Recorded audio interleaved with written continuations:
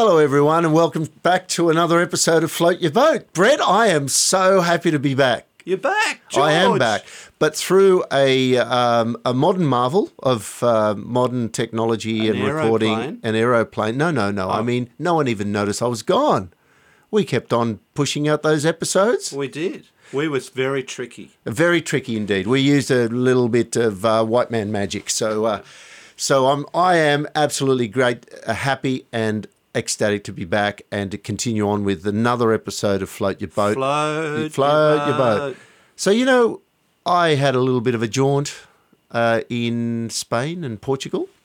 And one of the things that struck me about my driving through Spain was miles and miles and miles of olive groves. You know, as far as the eye could see, from the Portuguese border all the way to Madrid, they just had so much olive and olive oil. And mind you, I drank or tasted a fair bit of wine. And vine. And you know what? And what goes well with wine? Olive oil and bread. Absolutely. And a few sardines and thrown some tomato, thrown some cucumber. So I did my best. To try it out. Through. Well, I was just checking out the standard. So, it's funny you should mention that part of your trip because today, George, we've got an olive oil expert. Yeah, who's that? Her name is Jane Bentivoglio. Jane Bentivoglio. So, tell us a little bit about her. Where's she from? Jane's an Aussie, but her husband is obviously, I would guess, Italian. Bentivoglio. Pretty good guess. And he's a neurosurgeon. Uh-huh. In other words, a brain surgeon, I guess. Well, he's got nothing to work on with you. I'm a brain surgeon, but a different type. Come on. Jane and her husband met when Jane was a nurse, and they got married and they had some kids, and they bought a hobby farm at a place called Rylstone in New South Wales. Yeah. And her love for olive oil became a business. Right. And a very successful business. In fact, I think in the last week they won, Jane will be able to clarify this, but I think they've got one of their olive oils won the best olive oil in the world. Well, it's funny how her hobby turned into a business. That couldn't have been easy. So the reason we want to talk to her is to find, it's obviously her passion. And we're all about talking about real people, real stories from the heart. And so Jane's the perfect candidate. And that's one of my favourite subjects, olive oil. I want to ask her lots background. of questions, including, there's a lot of talk out there about what is real olive oil and what's fake. Yep. Yep. My mother-in-law goes on about it because, she comes from the famous region of Kalamata in the Peloponnese of Greece, and they claim to have the best olive oil. So they have a whole lot of stories about the poor standard of everyone else's olive oil. So we're going to hopefully clear that up today. I think we'll road test it. I noticed Jane has brought in some bottles of oil and some little cups. Ooh. We're going to do a cupping. We're going to be drinking olive oil. Perfect. All right. Okay, let's get her in. Let's get her in.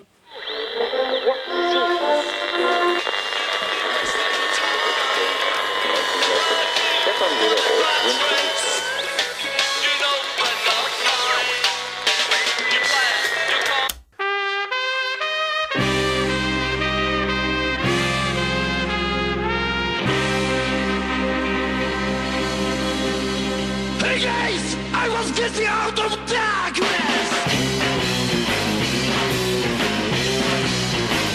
Welcome to the Float Your Boat podcast, about how everyday people created their road to success. The highs, the lows, pitfalls and potholes, and how they overcame it all. And now, here are your hosts. So Jane, welcome to the studio. Thank you very much, George. It's great to be here. I love your surname, by the way. I know you inherited that surname, but Bentivoglio. Okay, what does it mean? Means I love you. That's hot stuff toots. Really? Yeah, it does. Yeah. I love that name. Bentivoglio. I looked it up on Google, of course. I looked. The Google God has the answer to everything, and it was a fantastic surname. Now, you have an interesting past. How on earth did you get into olive oils? Tell us a little bit about your journey. Oh, look, Pete, my husband and I, we come out of the health industry, and he's still in the health industry. And we decided that we wanted to, do something in agriculture. He needed to stress out, de-stress, I should say. And I was doing actually cadaver dissection workshops for specialists at the time. Seriously, Oh, really? It was really cool. I loved it. And doing microsurgical stuff for Wow. specialists so they could practice their microsurgical skills. So we went from that into, and of course, we're not really big, great people, so we decided to reduce the world's cholesterol.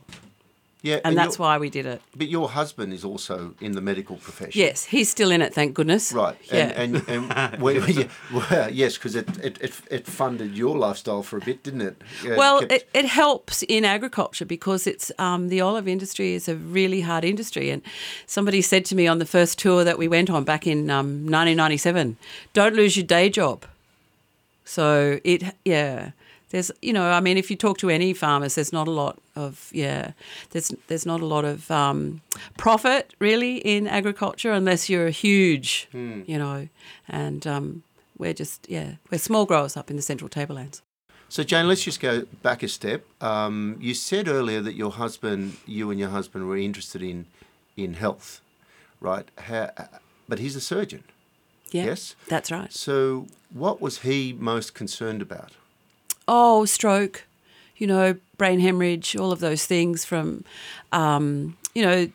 hypertension, what causes, the different factors that cause brain hemorrhage, and certainly cholesterol, all of that comes into it. And that's where olive oil is perfect because especially good extra virgin olive oil lowers your LDL cholesterol by raising the HDL. It's perfect. Right, and at the time when you decided to get into olive oil, it wasn't such a big thing amongst Australians. No, it was just moving, just starting to move. People were, just starting to buy groves. And we had a number of people, of course, always in South Australia, and of course, back then, the olive tree was a weed in South Australia, and all the wonderful Italians and Greeks in South Australia used to go up the hills and pick their olives and bring them back down, and now they've lifted that curse off the olive tree in South Australia. But it's it's a very important commodity, olive oil, and it always has been.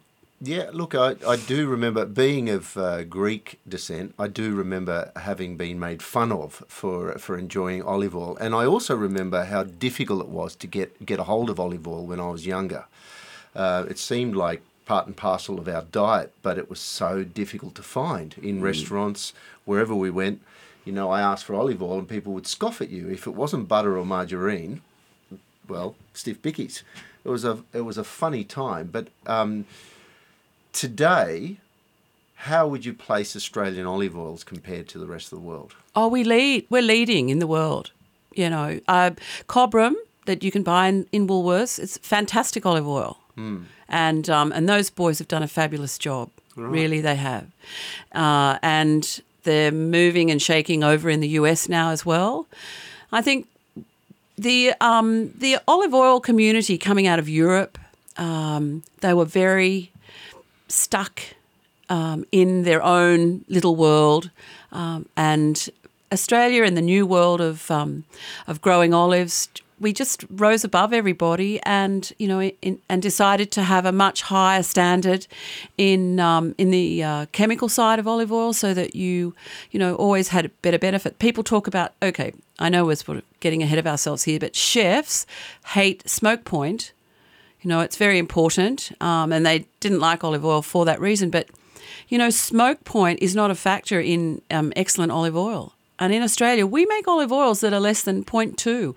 The extra virgin olive oil world standard is 0.8. You have to have an olive oil that's extra virgin olive oil below 0.8 to call it an extra virgin olive oil. There are other factors that come into it, like organoleptically assessing it and that, and it's to have no defects, but to be below 0.8. And I can tell you that the way that, the Europeans were harvesting their olives, leaving them on the ground, bashing them off the trees, sitting them in and leaving them for days in Hessian bags, didn't do anything for the olive oil. And so they had to send a lot of that olive oil off to the refineries, because that becomes, if it's over 3%, it's a lampante oil.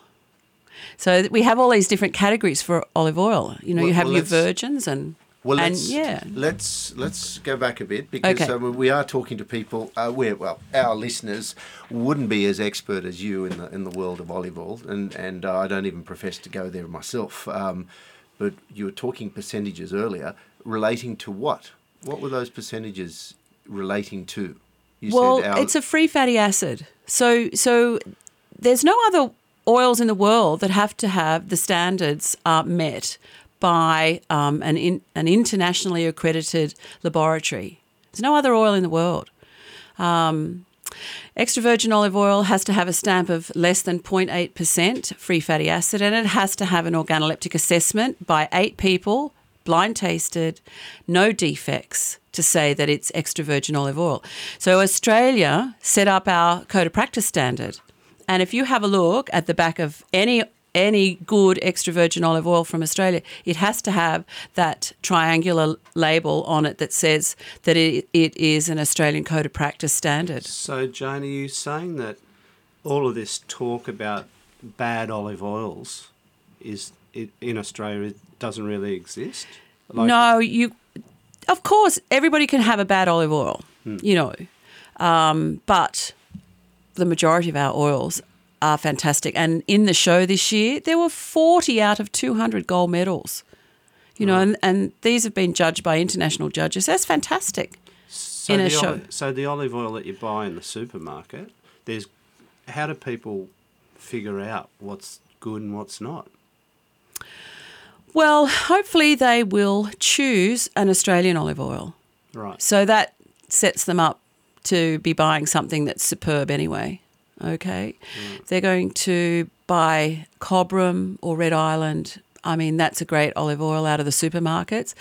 But there's also medium and small growers that are producing fantastic olive oils. And you won't find them in Woolworths. Yeah, right. You might find them in, the independent grocers, a few of those, but the high-end delis or off their websites, things like that. And that's what we want to do, is support producers in Australia. And now, a word from our sponsors. This is about the 400th take, listeners. This is our for our sponsor, Mongrel Joe's. Yes, Mongrel Joe's. Hey, Brett, what keeps you going? I'm not sure what you're implying. I don't like where your mind's going with this one, Brett, but without getting personal, there are many times I need a hit, and not from a bus. What keeps me going is a steaming hot cup of coffee, and not just any coffee. Ah, you must be talking about Mongrel Joe's. Yeah, our proud sponsor. Yes, that deep, rich, tasty and fulfilling coffee that perks you up, puts lead in your pencil, makes you glisten and puts hairs on your chest. But what does it do for men? Boom, boom. It brings out the mongrel in you. God, seriously, folks. Mongrel Joe's. That's my line. No. That's your line. Mongrel Joe's is the best taste experience ever. It's 100% Australian, and not only is it a performance coffee, it's strong and smooth. Like me, of course, George. It's the greatest coffee on earth. The world's greatest coffee. Is it really? Yes, it is. Jump online at mongreljoes.com.au and give it a shot. Excuse the pun. No, you didn't have to say that. Well, you printed it on the page, George. You're on fire, Brett. I am on fire. We could have scratched that out. And just for our listeners to put in a discount code, Float Your Boat, and you will get a special discount on your first order. Remember that it's Float Your Boat, one word. If you love coffee, you should try Mongrel Joe's. I'm telling you, folks, aside from this great script that George wrote. And it was so obvious you were reading it. Yes, George, it was. Anyway, listeners, Mongrel Joe's, it's the best.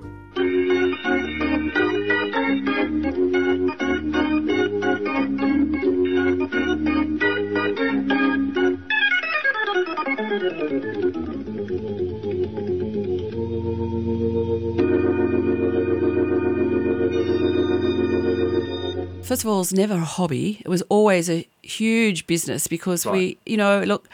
I suppose it helped me in the fact that in the health industry, you have very high standards because if you don't, people die. So, and I've always embraced audits and being an old Okay. operating room nurse, you had to have the highest standard. So I took that experiential background into olive growing, and we decided that we wanted to be organic. So that was a really hard task. Unfortunately, New South Wales or the east coast of Australia has a lovely bug called lace bug, which you find in azaleas. And we're still trying to work out how to get rid of the little buggers. But they're the biggest taskmasters, really. We just cannot fight them. And that's why it's very hard for people like me to stay organic. We stopped being organic in 2010. Right, and that's because it's almost impossible. I take. Absolutely impossible. Right. Yeah, absolutely. So once again, the word organic gets used fairly freely, and oftentimes it's just a marketing. Well, no. I actually still have my Ralston Australian Organic label, and I purchase oil under that label so that I have, that brand still going. But it's and I only get that from certified organic growers. Right. And they're, growers that have a lot more money to spend on their crop, and it costs a lot more money to buy that oil, and hence that's why organics is always that little bit more expensive. But to be honest, we grow our olives pretty naturally, and I really think that there should be a second tier of natural products. Yeah. Well, let's go back to the very beginning. I mean, okay, so you made a decision to create an olive grove. That's right. Well, I'm assuming it's not information you had in your head beforehand. Like, how did you actually learn what you had to learn in order to apply it and build a farm? So it starts, I suppose, with a bit of a green thumb. I love gardening. Oh, that's good. Yes, thank goodness.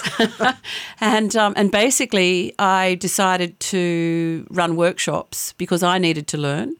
So Department of Primary Industry, some wonderful fellows from there, and Robert Spooner Hart from University of Western Sydney, they all came.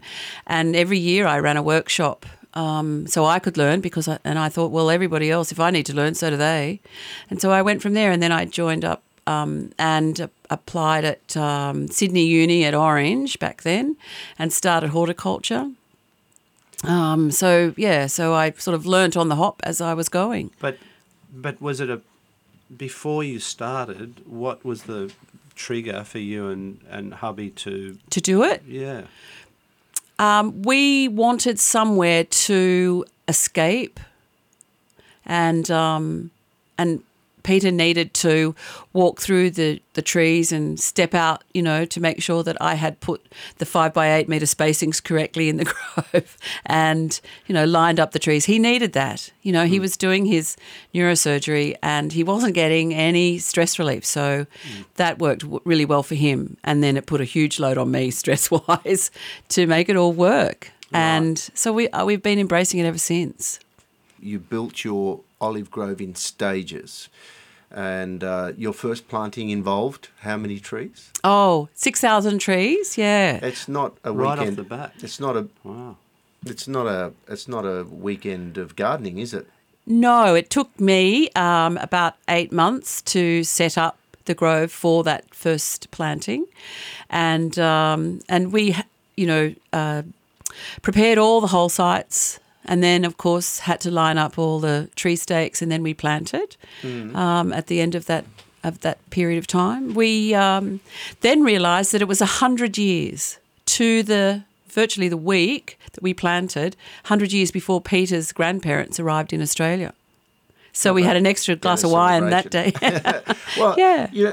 Look, there are many species of olive trees. Oh, absolutely. And they're used for a variety of purposes. So how did you know which one to choose? How do you determine which is the right olive tree for your soil, your region? Well, that was the hard one. That was a hard one. See, we're up at 750 metres, so we're on the same latitude as Israel, right? So if they can grow olives in Israel, then I can grow olives in Australia on the same latitude, right? Okay, on the similar latitude, north and south. So what happens then is that you then try and source your trees from areas that are already been growing them. So we had some Olives Australia people up in Queensland, people that had pulled big old olive trees out of the dirt and then propagated them and made a nursery up, and we bought some trees from them. And of course what they pulled out of the ground, they didn't really know what they were pulling out of the ground. They were just trees that had arrived there 100 years before. We also had another fellow who actually planted most of Cobram's trees in the end, and he was from Israel. And I have some beautiful Barnea oil, which is that olive. And I thought, well, if they can do that in Israel, then I can do it here in Ralston.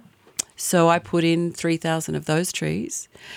And I decided to put in some Spanish as well, and a number of Italian varieties in my second planting.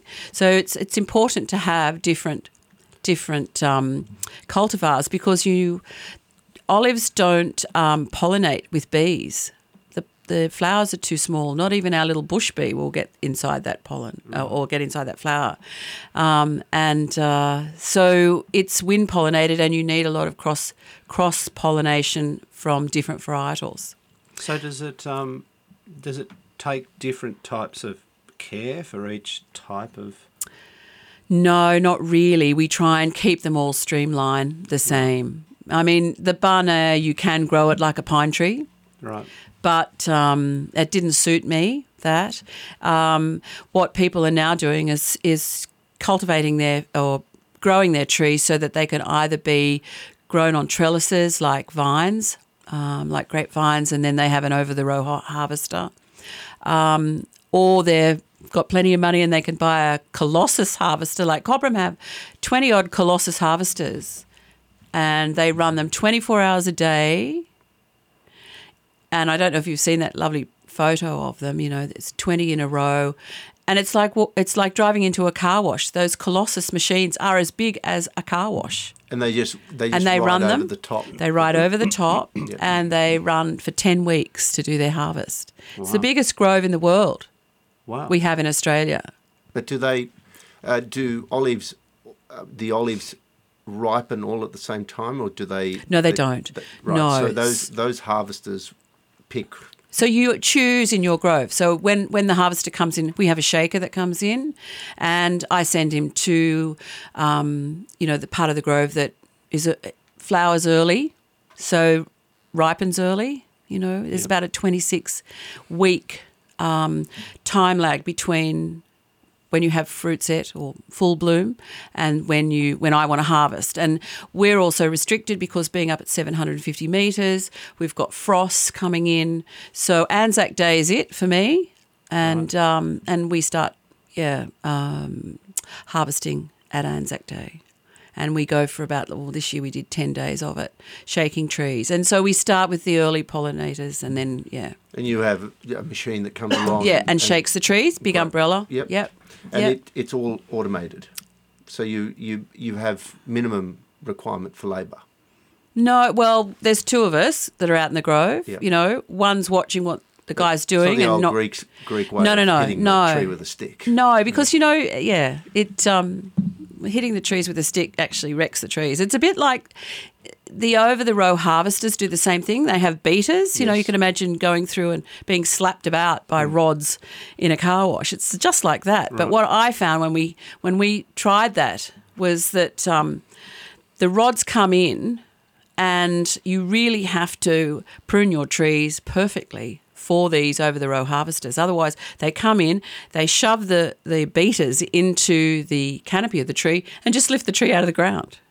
Wow. It's a bit like brushing matted hair and putting the brush into the and just pulling on it. And it just, you can't go anywhere except, pulls your hair out. Yeah, it's the same thing. Now, there are different, obviously there are different olives. Do they produce a different colour of olive oil? Can we get over the colour bit? The colour bit is not important. I don't know. I mean, people talk about colour a lot. So tell us so what is important. Well, what is important is that you like the olive oil. That's what's important, that it's an extra virgin olive oil that you like. And that's why I have my 4 blends so that you can buy the 4 and you can choose any of those oils to make anything you want at any time. Because, your palate changes all day long. So the best time if you're actually going to taste olive oil is 10 o'clock in the morning.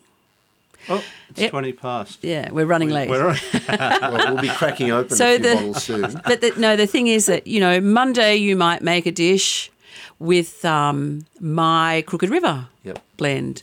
And then Thursday you might make the same dish, but, your emotions changed and, you want, something. You want a glass of red wine with it and, it's getting later on in the week. So the Murray-Darling's great. It's a bit more robust and, your palate changes. I'm fairly steady, Jane. Are you? But I can't say that for my wife. Us girls were very emotional. So, we change with the wind and that's why I have so many different blends. It's wonderful. It's consumer driven in some ways.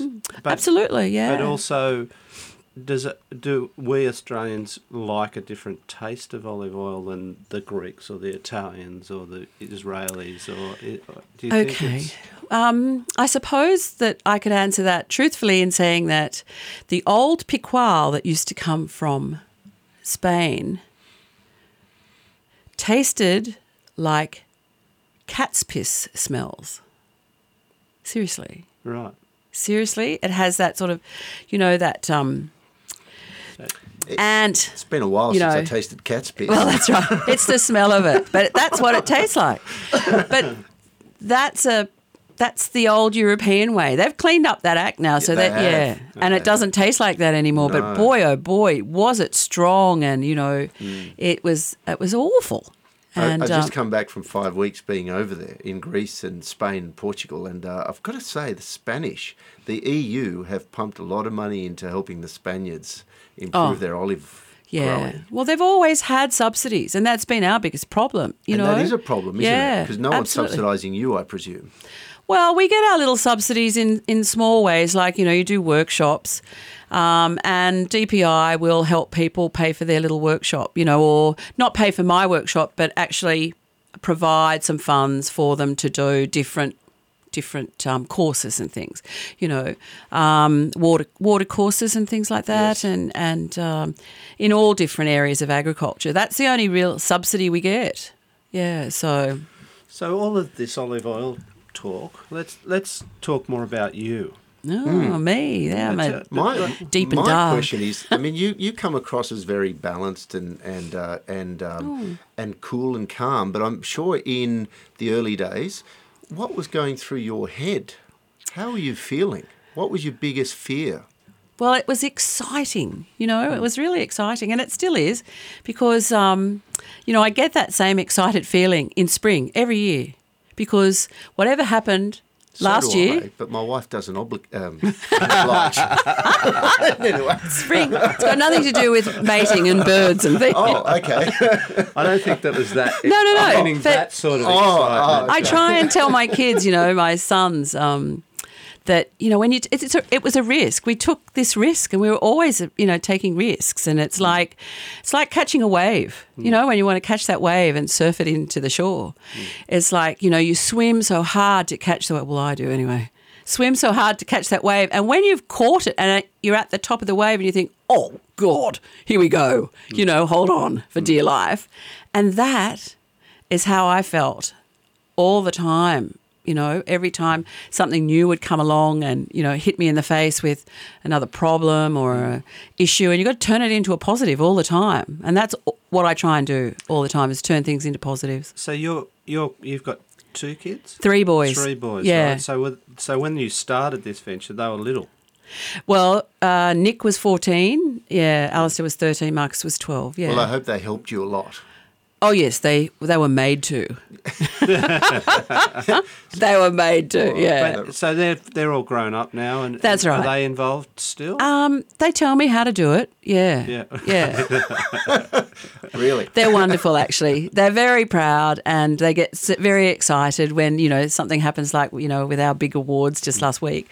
But no, when I ask them for a bit of help, from the business side of things, I get roused on all the time. So, Mum, this is how you've got to do it. I'm telling you right now, if you don't listen to me, don't bother coming back and asking me another question. Well, it's pretty black and white. It's typical of three boys. And it's Gen Y.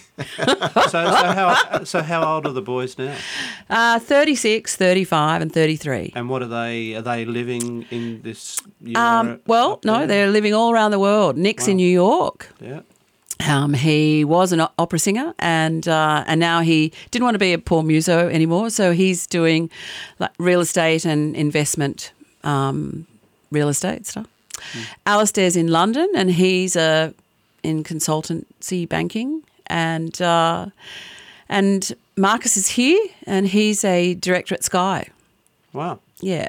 Fantastic. So Yeah. now they're all grown up, so it's just you and Peter plugging away at Yeah, this. and I say that to the boys, you've left me behind with your father. But I'm so busy. That's what your wife says all the time, and your children, don't they? Heaven You've left help me behind with George.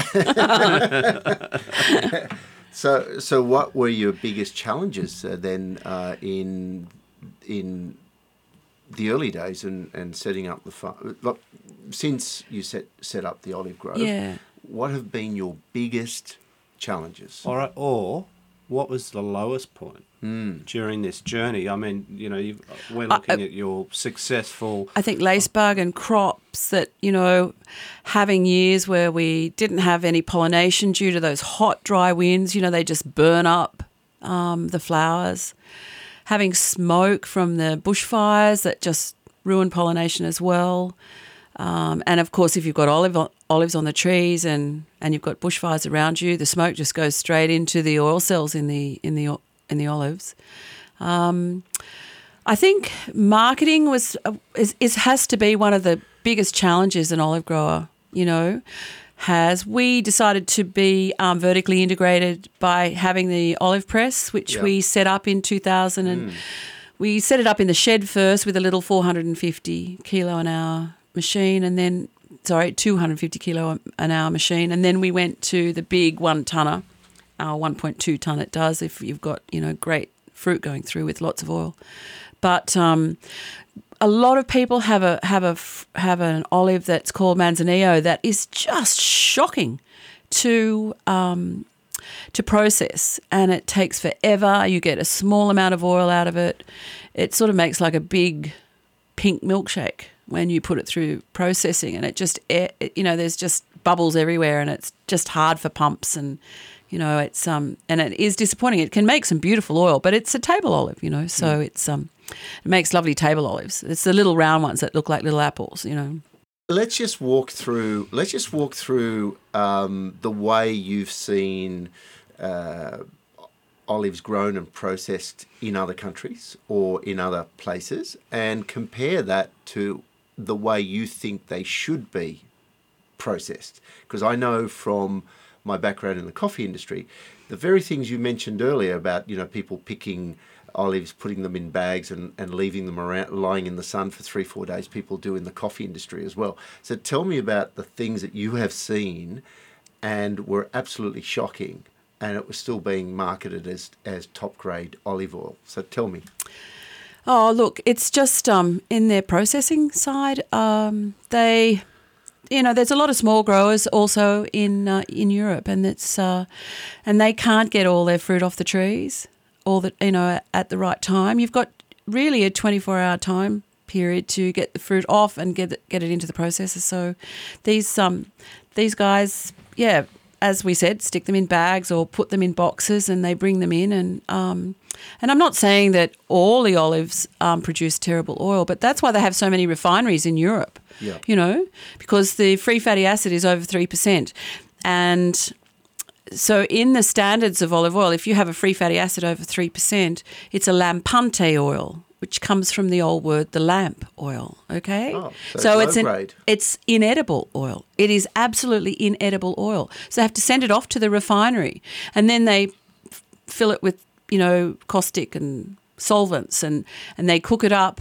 They make a soapy mixture out of it, and then they cook it up and distill all of that, all of those toxins off it, and you're left with a totally inert product. But surely that's not. Absolutely, this is what happens. But surely that's not labelled extra virgin No, olive oil. no, it's not. No. So what they do with that inert product is they add.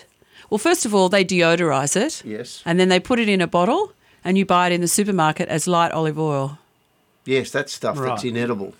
That's, I think so. but it's been refined, so it's not inedible now. But they might as well get some paraffin and do it. Same thing with it, Yeah, right.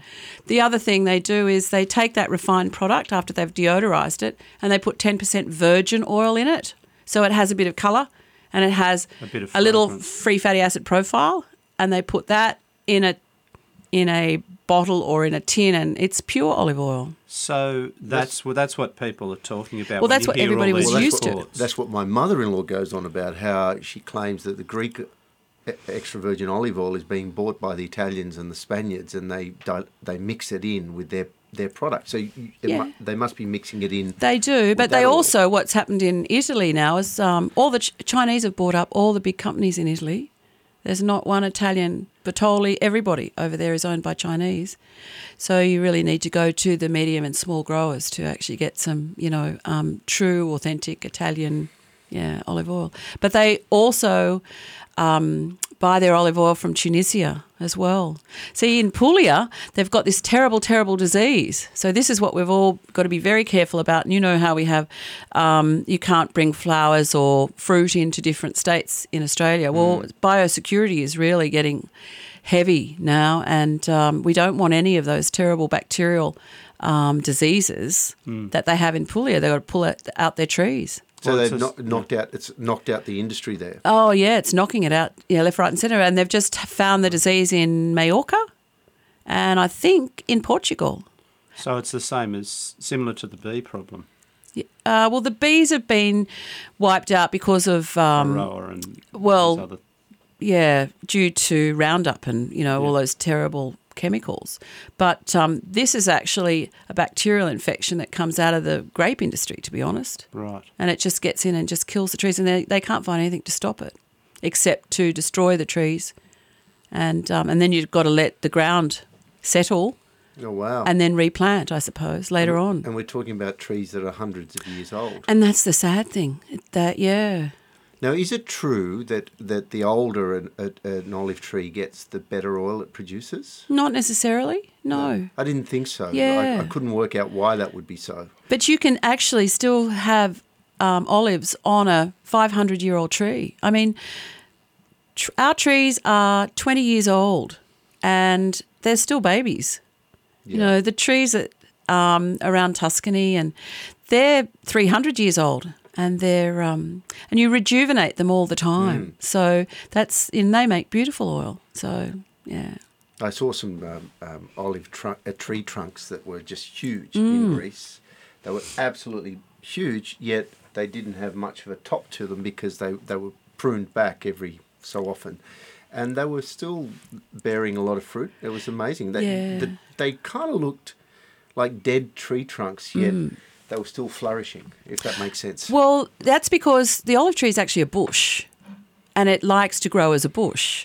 So we actually make it grow as a tree with one trunk for mechanical harvesting. Right. Okay, so that's the modern harvesting techniques. But you'll find with those old trees that have these really beautiful gnarly trunks and they have their 3 or 4 branches, they're vase shape, they want that shape, so they bring in a shaker to actually do limb shaking.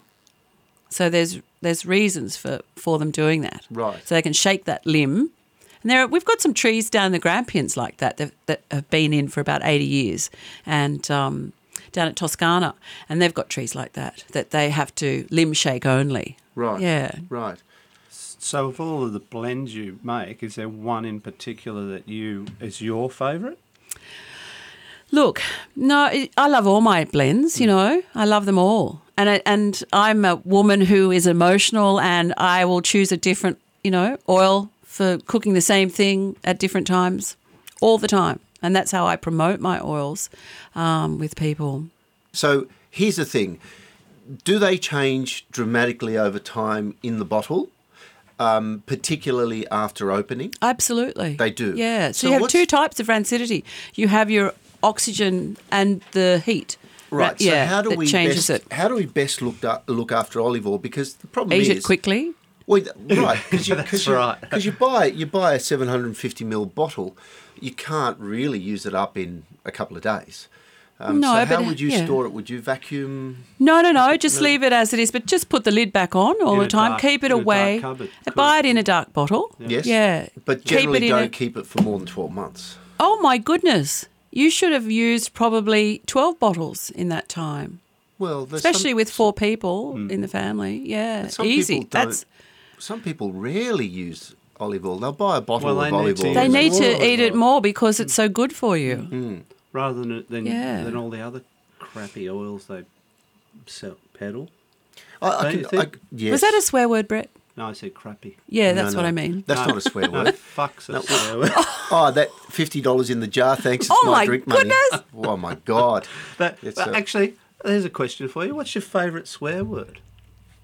When you're cussing up on the phone. FFS? Oh, yeah, right. Yeah. I get into a lot of trouble with FFS. For fuck's sake. Oh. But I Oh, I have to learn to say exactly. FFS I'll have rather than... I'll have to put that little red explicit thing on this episode. Is People that- will think Jane's like. Well, Jane you know, used to. I bet Jane used to say that every time she saw you turning up when she was over at your sister's place. I mean, No, over no, visiting but your No, I sister. only learned to swear at the hospital when I was a nurse. No. Really? Seriously, yeah. So you were like a swear virgin until that point. Swear virgin, absolutely. I swear. I swear, John. And then I went from that to extra virgin. So, Jane, we've got a couple of quick end questions. Well, I have one more oil for you to taste. Oh, okay. It's very Yeah, important bring it on, because bring it this on. is Australia's champion oil. Well, while we're doing this. okay. So I bought well, in Australia's champion oil 2017. Were we supposed to? Well, okay. Let's try it. We couldn't pick it. I mean, So you haven't had it yet? Well, the thing is, how could you give them a Okay, rating? so- They're so distinct. How could you give them a rating out of 10, for example? Because they you know- all have, each of the ones I've tried so far have distinct characteristics. You know why? And as you say, for different times of the day or Yeah. different times of the week or different times of the month. Yeah, but you know Exactly what, right. But you know yeah. why? Because and when you're pregnant, judges- don't try olive oil because Why? don't go tasting it professionally because you're so emotional that you just have no decent palate at Really? times. Yeah. That's why things always taste weird when you're pregnant. And you- Not that you quite remember, George, but yeah. No. I didn't. Well, I did share my wife's pregnancies. I got fat Yeah, too. that's right. So now this oil is really interesting All right. because it's Thank another you. it's another Thank single you. variety. Cheers. And Yes. it won Best Italian Blend in Australia, and it won Best Southern Hemisphere Oil and Fantastic. Best What do you mean Champion by Australian. Best Italian. That's Well, Italian name because or it Italian was. olive? I submitted it into the competition as a straight Italian blend. Okay, it's not a blend; it's just straight Italian varietal. And normally, in my eastern paddock, where I have 2,000 trees, I always harvest them later. They're the last ones I harvest. So we always did our Italian blend. Our Eastern Paddock blend. And all my staff were always tired and they go, oh, we're going to put this in. It's just going to be all in together, Eastern Paddock blend. And I said, no, not this year. I want to actually, because I've got Lacino out there and Corotina and Frantoio and Pendolino. So I said, no. This year we are doing varietal storage, processing and storage. Oh, well, we have to look for more storage now. Okay. So we did. And this is my Frantoio, which took out the show. It's got a strong after. It's really smooth. Well, you've probably got a bit of a build-up of Yeah, polyphenols in your mouth too now, which is, No, yeah. it wasn't. It's not as sharp as the No, previous it's- one. It yeah. doesn't. But it's slightly peppery, slightly, Mm-hmm. and it's well balanced, So well rounded. my my descriptors for this was on the nose. There was a lot of cinnamon and it was quite sweet. It's so well balanced, but you get that sort of warm cinnamon in the back of your throat. It's really, you need a glass of water. Now, would it be Coughing is polyphenols, because I'm a judge as well. Not that I've judged this year, but you always know when your mate next to you in the same judging group starts to cough, you think, oh, right, okay, that's a robust, okay. You need a break. I have some, I've now accumulated 4 cups of your lovely olive oil, and with yours, Brett, that makes 8. Would it be a mortal sin to put them all together in the one? Yes. Yes. Yeah. So We're not paleo. Yeah, thank God for that. So I don't think we really need to ask Joan what floats her boat. I think we know. Do we not? What floats my boat? Well, I tell you what's floated my boat was winning Australia's champion oil. That's so fantastic. What does that look like? Tell me what that feels like. What does it look like? How will that impact your business? It was so exciting. Well, okay, so from a marketing point of view, everybody would be keen, I hope, to buy our olive oils, and I think it's just it's a reward for hard work, and I mean we've won a number of medals over the years since I started processing olive oil, and but this year winning Australia's champion is just best actor. What can you say? Yeah. Hollywood. That's fantastic. That's It's wonderful. That's great. So my staff are so excited, and we, because it is hard. Processing is so hard. We work 20 hours a day, and we run 2 shifts.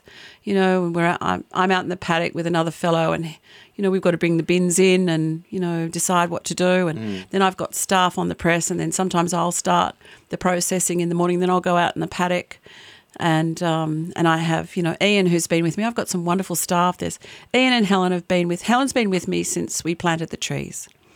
Prui's been with me since I planted. Oh, she's been a friend for years. We rode together, and she's wonderful. And so she's a great mate. And Anne-Marie, they've been with me for a long time, helping me. Anne-Marie helps me over in Adelaide. Prue helps me here. Then we've got Ian, who's our processing manager. He's been with me for 16 years. Booker, our Book of Knowledge. Wow, his name's Mark, but we call him Booker. And he's been with me for 14 years. On and off for 14 years. He'd say 16, but he's come and gone. And then I've got other staff that, have come and gone, and, they're wonderful. I'm very lucky. What a fantastic team. I'm very lucky. So, Jane... And, of course, I've got my husband, who's supposed to be my silent partner, but he's not very silent. I should imagine not. So he comes up to the grove and he checks out the trees and makes sure that he always comes back with a problem. Of course.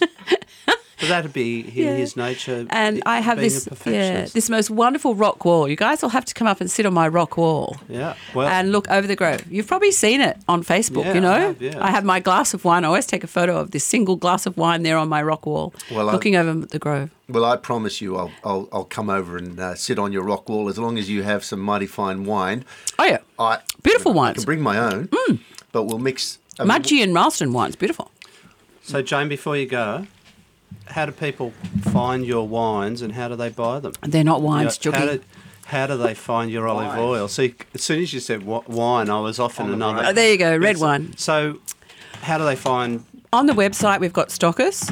Which is? What's the website? www.rylstoneolivepress.com.au. Yep, and they can buy from there, right? Yes, they can buy it through Facebook on the Facebook page, Rylstone Olive Press. Okay. We've got a little warehouse down the bottom of Camaret here. Oh, okay. Yeah, so people can just call in. There's some lovely girls that work with us from Pickett and Plough and Gift & Co. that run hampers, and they're doing... Okay, cool. Yeah, our oils are down there. We're in... a lot of high-end supermarkets. Well, not supermarkets, delis. Delis, right. Yeah, so, or they can just ring us at the Olive Press, which is 02 63 791 485, and we'll tell them where they can find it in their area, or they can buy it straight from us and we'll send it to them. Fantastic. Yeah. So, Jane, I don't know if I didn't look, but did you give me a favourite song? A favourite? Okay, my favourite song is The Boxer. Really? Yes, Fantastic. Okay, well. And Did he tell you A that lovely you have to man. sing the first stanza? no, a lovely man up at Louis Stand at what our is it? a verse. A verse. no. It's the Lie La Lie that I like Yeah, the yeah. best. Okay, so there's this lovely man up at Louis who actually wrote Chookie's Oil song to that melody. Oh, okay. All right. Yeah. Well, None stuffed or pickled Well, we're boys. Aussie olives make best oils. La la la. we're going to put the original on. Oh, So we're cool. going to run out with that. So, Jane, thanks for driving 3.5 hours to come and share that, share your amazing story. And I'm not Thank you. apologising for going silent in the last couple of minutes because I'm busy stuffing my He's been face with your stuffing his olive oil face and my with bread. red olive oil. I'm going to give you a this is too bottle to good. take home to your this is- mother-in-law. Fantastic. Thanks, Jane. Thank you. Thanks, you, George. Jane. Thanks, Brett. It's wonderful.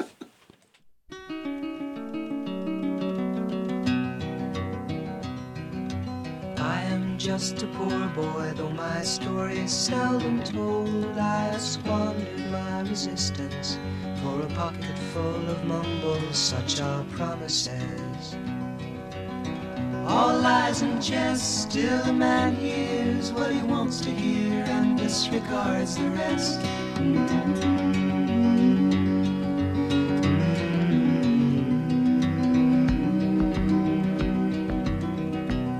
When I left my home and my family, I was no more than a boy in the company of strangers, in the quiet of the railway station, running scared.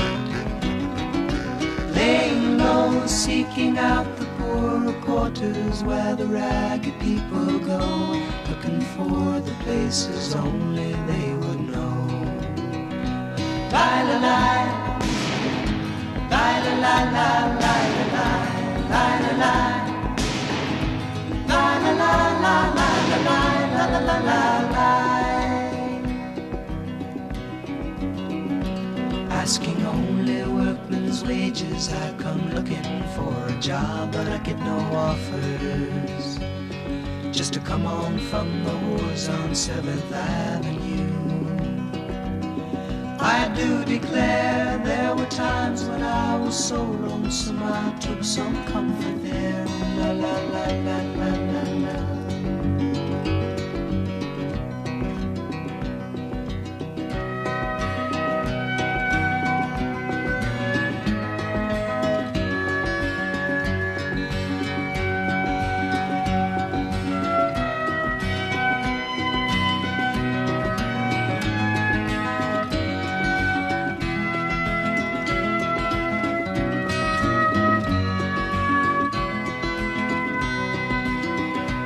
Lie la lie, lie la la la lie la lie, lie la lie, lie la la la lie la lie, la la la la lie.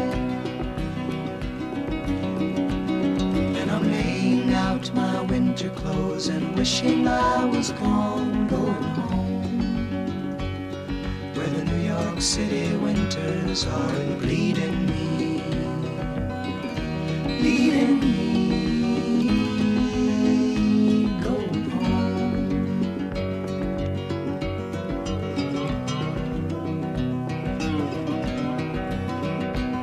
In the clearing stands a boxer and a fighter by his trade, and he carries the reminders of every glove that laid him down or cut him till he cried out in his anger and his shame, I am leaving, but the fighter still remains.